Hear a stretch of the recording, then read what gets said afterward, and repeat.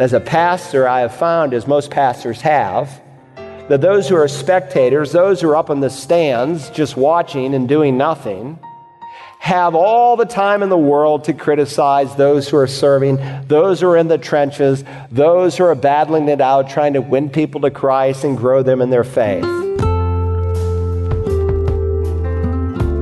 Hello and welcome to Search the Scriptures, the Bible teaching ministry of Dr. Carl Broggi, Senior Pastor of Community Bible Church of Beaufort, South Carolina.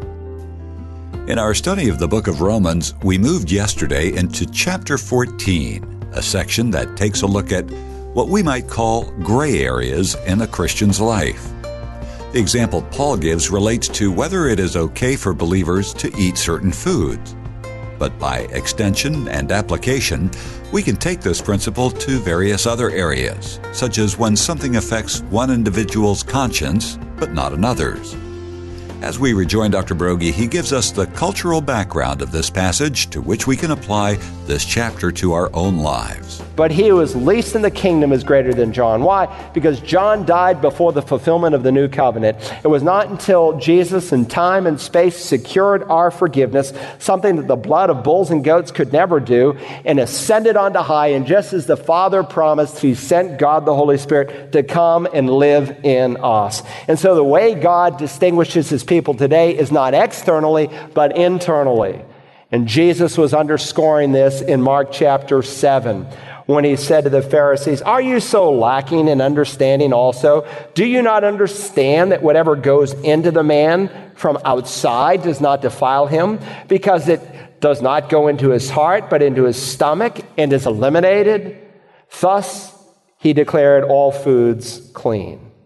Christ in you is the hope of glory. He is our distinguishing mark. So this is the background behind the 14th chapter. Some thought, I'm afraid that most of the meat in our day is contaminated. It's not kosher. It's been demonized. And so I'm not going to have anything to do with it. I'm only going to eat vegetables. But other Christians said, no, the Lord Jesus himself, he declared all meats clean. I love a good steak. I love a good pork chop.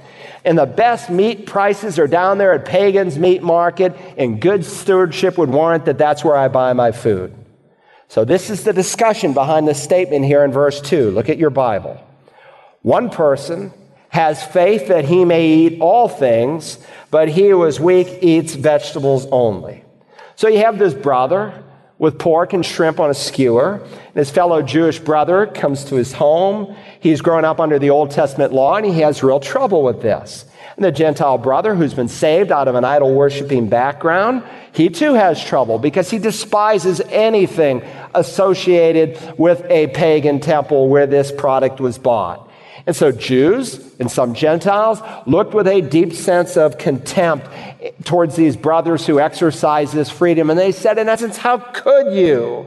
And the believer eating his pork and shrimp skewer would say, I can eat because I'm free to eat in Christ. And so this is the first situation. It was an issue of diet. And so we have to ask the question, how are these brothers to respond to one another? Well, the answer is found back in verse 1. Look at it again.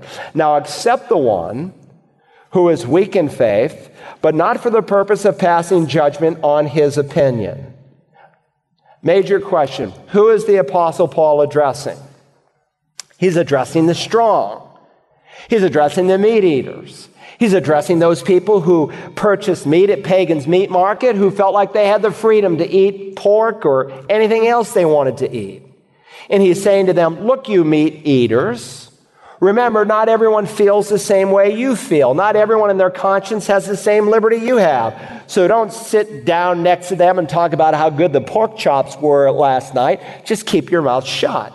And so here in verse 1, he's addressing the strong about the weak. By the way, which camp was the Apostle Paul in? Was he strong or was he weak? Well, you would expect he was strong, and 3 times over in the passage, he identifies himself as such. Look at verse 14 of this chapter. We'll come to it in a few weeks. I know, he said, and am convinced in the Lord Jesus that nothing is unclean in itself. But to him who thinks anything to be unclean, to him it is unclean. Notice verse 20. He affirms it a second time. Do not tear down the work of God for the sake of food. All things indeed are clean, but they are evil for the man who eats and gives offense. And then chapter 15 and verse 1, it opens again with this affirmation. Now we, he includes himself, now we who are strong ought to bear the weaknesses of those without strength and not just please ourselves. And so the ideal is to become strong in faith when dealing with those with a weaker conscience. Now, please understand at the outset, when Paul describes a weaker brother, he's not talking about someone who doesn't love the Lord. This person may be deeply in love in Christ, nor is he necessarily speaking of someone who is easily overcome by temptation. That's not what he means by a weaker brother. He's speaking about someone who does not have freedom in their conscience to do certain things. They lack a certain liberty. And so the ideal, as we will see, is to become strong in faith. But Christians don't grow up by force. They need to be nurtured. They need to be taught. They need to be brought along. No one grows into liberty by shaming them, by making fun of them. But unfortunately, the one who has liberty is not necessarily stronger because he's more mature. Maybe it's just because of the way he was raised. He was raised as a Gentile, where he could eat any kind of thing. So when he came to Christ, it was a non-issue. And so his tendency might be to flaunt his liberty. And so Paul says to us here in verse 3, the one who eats, has this freedom, is not to regard with contempt the one who does not eat. Now, the words regard with contempt is a single word in the original, and it carries the idea of despising or putting down that Christian. Some time ago, I shared Christ with a lady who had recently attended another church in our town, and she was turned away because her dress length was just slightly above the knee. And unfortunately, in their concern over her dress, they missed the opportunity to lead her to Jesus Christ, and God gave me that opportunity. Now, if I told you what church it was, you might get upset with that church because they were all bent over shape over an issue that was really a non-issue. Her clothing was very chaste. And you might think, what a congregation of legalists, what a group of hyper-fundamentalists. What's their problem? And Paul would say you're not to regard with contempt that church that did not receive her with this unrealistic skirt length. Now, that's what the strong brother is instructed to do concerning the weaker brother. And then he gives instruction to the weaker brother. Notice, and the one who does not eat, that's the weaker brother, that's the vegetarian. The one who does not eat is not to judge the one who eats, for God has accepted him. You see that word judge, it's even a stronger word. It means, it brings a sense of, it has the idea of condemnation. So the man eating the ham biscuit looks down at the vegetarian. He says, you legalist, you weakling, don't you know we have freedom in Christ? And the man who does not eat looks at the brother who does, and he says, you're going to hell. You've probably never been saved, because if you were really, truly saved, you would never abandon the time-honored principles of Israel. And it's not changed much today. The strong still tend to poke fun at the weak, and the weak sometimes entirely write off the strong. And as we'll see in just a few weeks, sometimes the strong write off people who they perceive to be weak as legalistic, when in reality they're not legalistic at all. They're actually obeying a clear principle of the Word of God, and they're living a separated life. But here Paul is addressing people who are truly weak. And unfortunately, many times people think that weak Christians who follow strict rules are less mature than the strong, when in reality, a weak brother, though he may not have freedom in his conscience to do certain things, he may be more mature, spiritually speaking, in his overall life than the so-called strong. Now, in the church at Rome, the weak Christians were those who unnecessarily clung to some things that Christ gave us freedom from, so they no longer need to cling to those things. And so the weak were condemning the strong, and the strong were condemning the weak. That's what's going on here. Now, keep in mind here, we're not talking about issues that God has clearly spelled out in the Word of God. There are some issues that have no and, if, or buts about them. God has spoken. There's no room for debate. When God said, you shall not murder, you shall not commit adultery, flee fornication, do not bear false witness, for a man to lie with a man is an abomination, those things are clearly spelled out in the Word of God. And remember, too, that when the Apostle Paul here in verse 1 says not to pass judgment on the opinions of others, he's not advocating, as some liberals teach in our day, that doctrine is not important. Some in liberal denominations, in Peter's words, they distort the Scriptures to their own destruction. And they use verses like Romans 14 and verse 1 to say we should be open. That's what the devil does. He comes as an angel of light. He comes masquerading as a servant of God when in reality, Paul says he's a servant of the evil one. And so they use the Scriptures to baptize their views. They say, look, you can have an opinion. You can believe whatever you want. No, he's not talking about issues like the death, burial, and resurrection of Christ, the virgin conception, his substitutionary atonement, his literal, physical, actual resurrection from the dead. He's not addressing the inerrant authority of the Word of God. Those are non-negotiables in Paul's mind. And then you have people who take this verse and under the guise of judging one another, they say you can't have a standard. And so in many mainline denominations, they have fully embraced homosexual marriage. They have fully embraced the free use of marijuana and other wicked things. And you will see, I have no doubt in my mind, that some leaders in the evangelical church in the next couple of years will also come out with the same position because they're not true Christians. And so what is in view here is not as what is specifically spelled out in the Word of God, but things that are not spelled out and the principles that we need to understand to exercise the freedom we have in Christ. Now notice verse 3 again and pay close attention to the end of the verse. The one who eats is not to regard with contempt the one who does not eat. And the one who does not eat is not to judge the one who eats. And why not, Paul? Because or for God has accepted him. The reason the strong are not to regard with contempt, or some of your translations say, the reason they're not to despise them or look down on the weak who doesn't eat, and the reason the weak are not to judge those who are strong is because God has accepted him. How can I possibly reject someone whom God has accepted?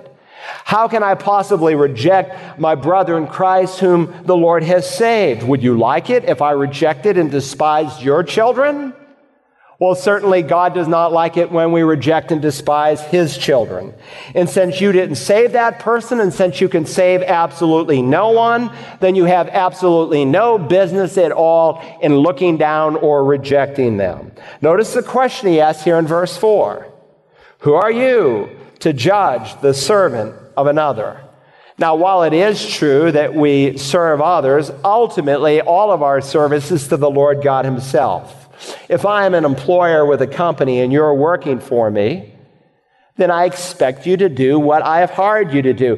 And if you as a guest come into my company and start telling my employees what they should be doing, there would be a sense of indignancy in the heart of the employer. They would say, who are you to tell my employee what he or she should do? That's Paul's point here in verse 4.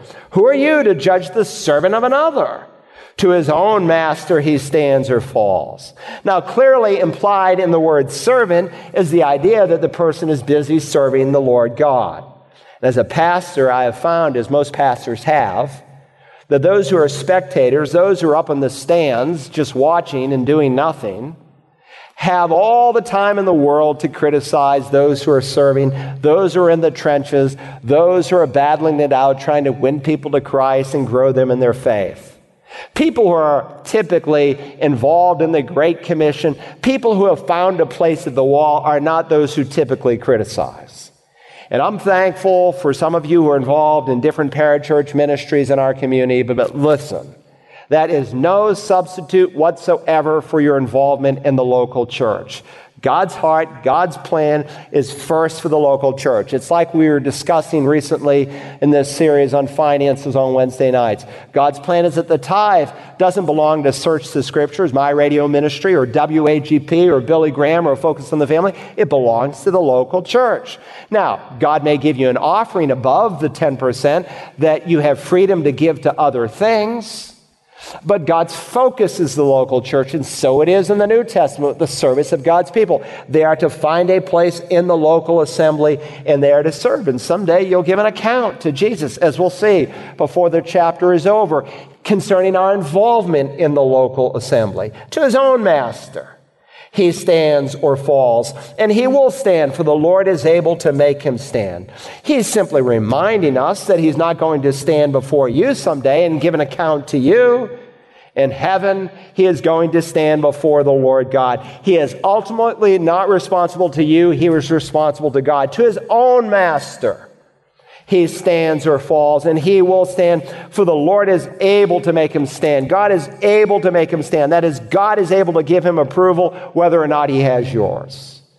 Sometimes judging Christians can look very spiritual, but many times it's just a false sense of spirituality. I read a book almost 40 years ago by Fritz Ridenour. It was entitled How to Be a Christian Without Being Religious. And he deals with this issue of strong and weak Christians. And he gives an example of one Christian brother who questions another Christian brother. The weaker brother asks his friend, "Stop me if I'm wrong, George, but haven't you spent a lot of money on this new and extravagant car?" And George, the strong, answers, "Nope." And that's the way you'd expect a strong Christian to answer, with a sense of disdain towards his brother who may be judging him. And his weaker brother says, "No. You don't think that the money could have been better spent for the leprosy fund?" Now, that sounds really pious, and it sounds really spiritual, but in reality, it's judgmental, because he actually has no right to judge his brother as to what kind of car he drives. God doesn't say whether you can drive a Cadillac or a Volkswagen. That's your personal choice as you seek the Lord, and you will give an account for the decisions you make, just as I will. God doesn't say you can live in this size house or this size house. That's your decision before the Lord. God doesn't spell that out, but he does give you principles that should guide your behavior. So that's the first overarching principle by way of introduction into this chapter. We're to guard our attitudes. Secondly, we are to guard our actions. We're to guard our actions in such a way that we would not cause a brother or sister in Christ to stumble. Now, again, I want to just introduce the concept today, and I hope to develop it more fully in the weeks ahead. But to help us to understand, Paul now gives us a second illustration. He moves from their arguments over diet to their arguments over days. Look at verse 5. One person regards one day above another regards every day alike. Each person must be fully convinced in his own mind. And so what exactly was the controversy between the weak Christians who regarded one day above another and the strong Christians who said every day is alike? Again, remember, in the early church, you have Jews and Gentiles that had been brought together into one fellowship. And the Jews had been brought up under the Old Covenant law. They worshiped not on the first day of the week, but for centuries they'd worshiped on the seventh day of the week. And in addition, there was a number of special Sabbaths throughout the year, not to mention certain feasts and religious observances that a pious Jew would keep. By the way, don't stand up on a Sunday and say, "Lord God, we just ask that you would bless this Sabbath day," because this is not the Sabbath day. The seventh day of the week is the Sabbath day. We don't worship on the seventh day of the week. This is Sunday. This is the first day of the week. God changed the day that the church should worship on. Now listen, all 10 commandments apply. They are still binding, but the application has changed. For instance, in the 5th commandment, God said, "Honor your father and mother." This is the first commandment with a promise that it may be well with you and that you may live long in the land. That's what God said. You can read it in Exodus 20 and Deuteronomy 5. That you may live long in the land, that may be well with you. When Paul comes to the New Testament in Ephesians 6, he says, honor your father and mother, that it may be well with you, and that you may live long on the earth. Same commandment, different application. God still establishes that one day in 7 is a day in which God's people are to come apart and to worship. But we don't do it on the seventh day of the week. We do it on the first day of the week. Now, in the early church, yes, on the Sabbath, they would go into the synagogues and in different places where the Jews met because God called them to carry the gospel to the Jew first and then to the Gentile. But 15 years into the history of the church, when you come to Acts chapter 20, you find the church meeting on the first day of the week. On the first day of the week, Luke records, when we were gathered together to break bread. The Lord of the Sabbath changed the day in which God's people would worship. And so when you come into the epistles of the New Testament, you discover the church does not meet on Saturday, but on Sunday. So Paul said to the Corinthians, on the first day of every week, each one of you is to put aside and save as he may prosper, so that no collections be made when I come. Why Sunday? Why not the seventh day? Because the Sabbath was over during this dispensation. Now, it is interesting that during the millennial reign of Christ, Ezekiel the prophet teaches that we will worship once again on the seventh day, on Saturday. But right now, in honor of the resurrection, which is the central doctrine of the New Testament, it is the heralded doctrine of the New Testament. The cross, the death of Christ, has no meaning apart from the resurrection. The resurrection is a declaration that Christ was sinless, that he was Lord, and he was able to pay for our sins. Tens of thousands of men were crucified, but only one man came out of the grave. And so today, when we come into these issues of days, you have Christians who are still divided.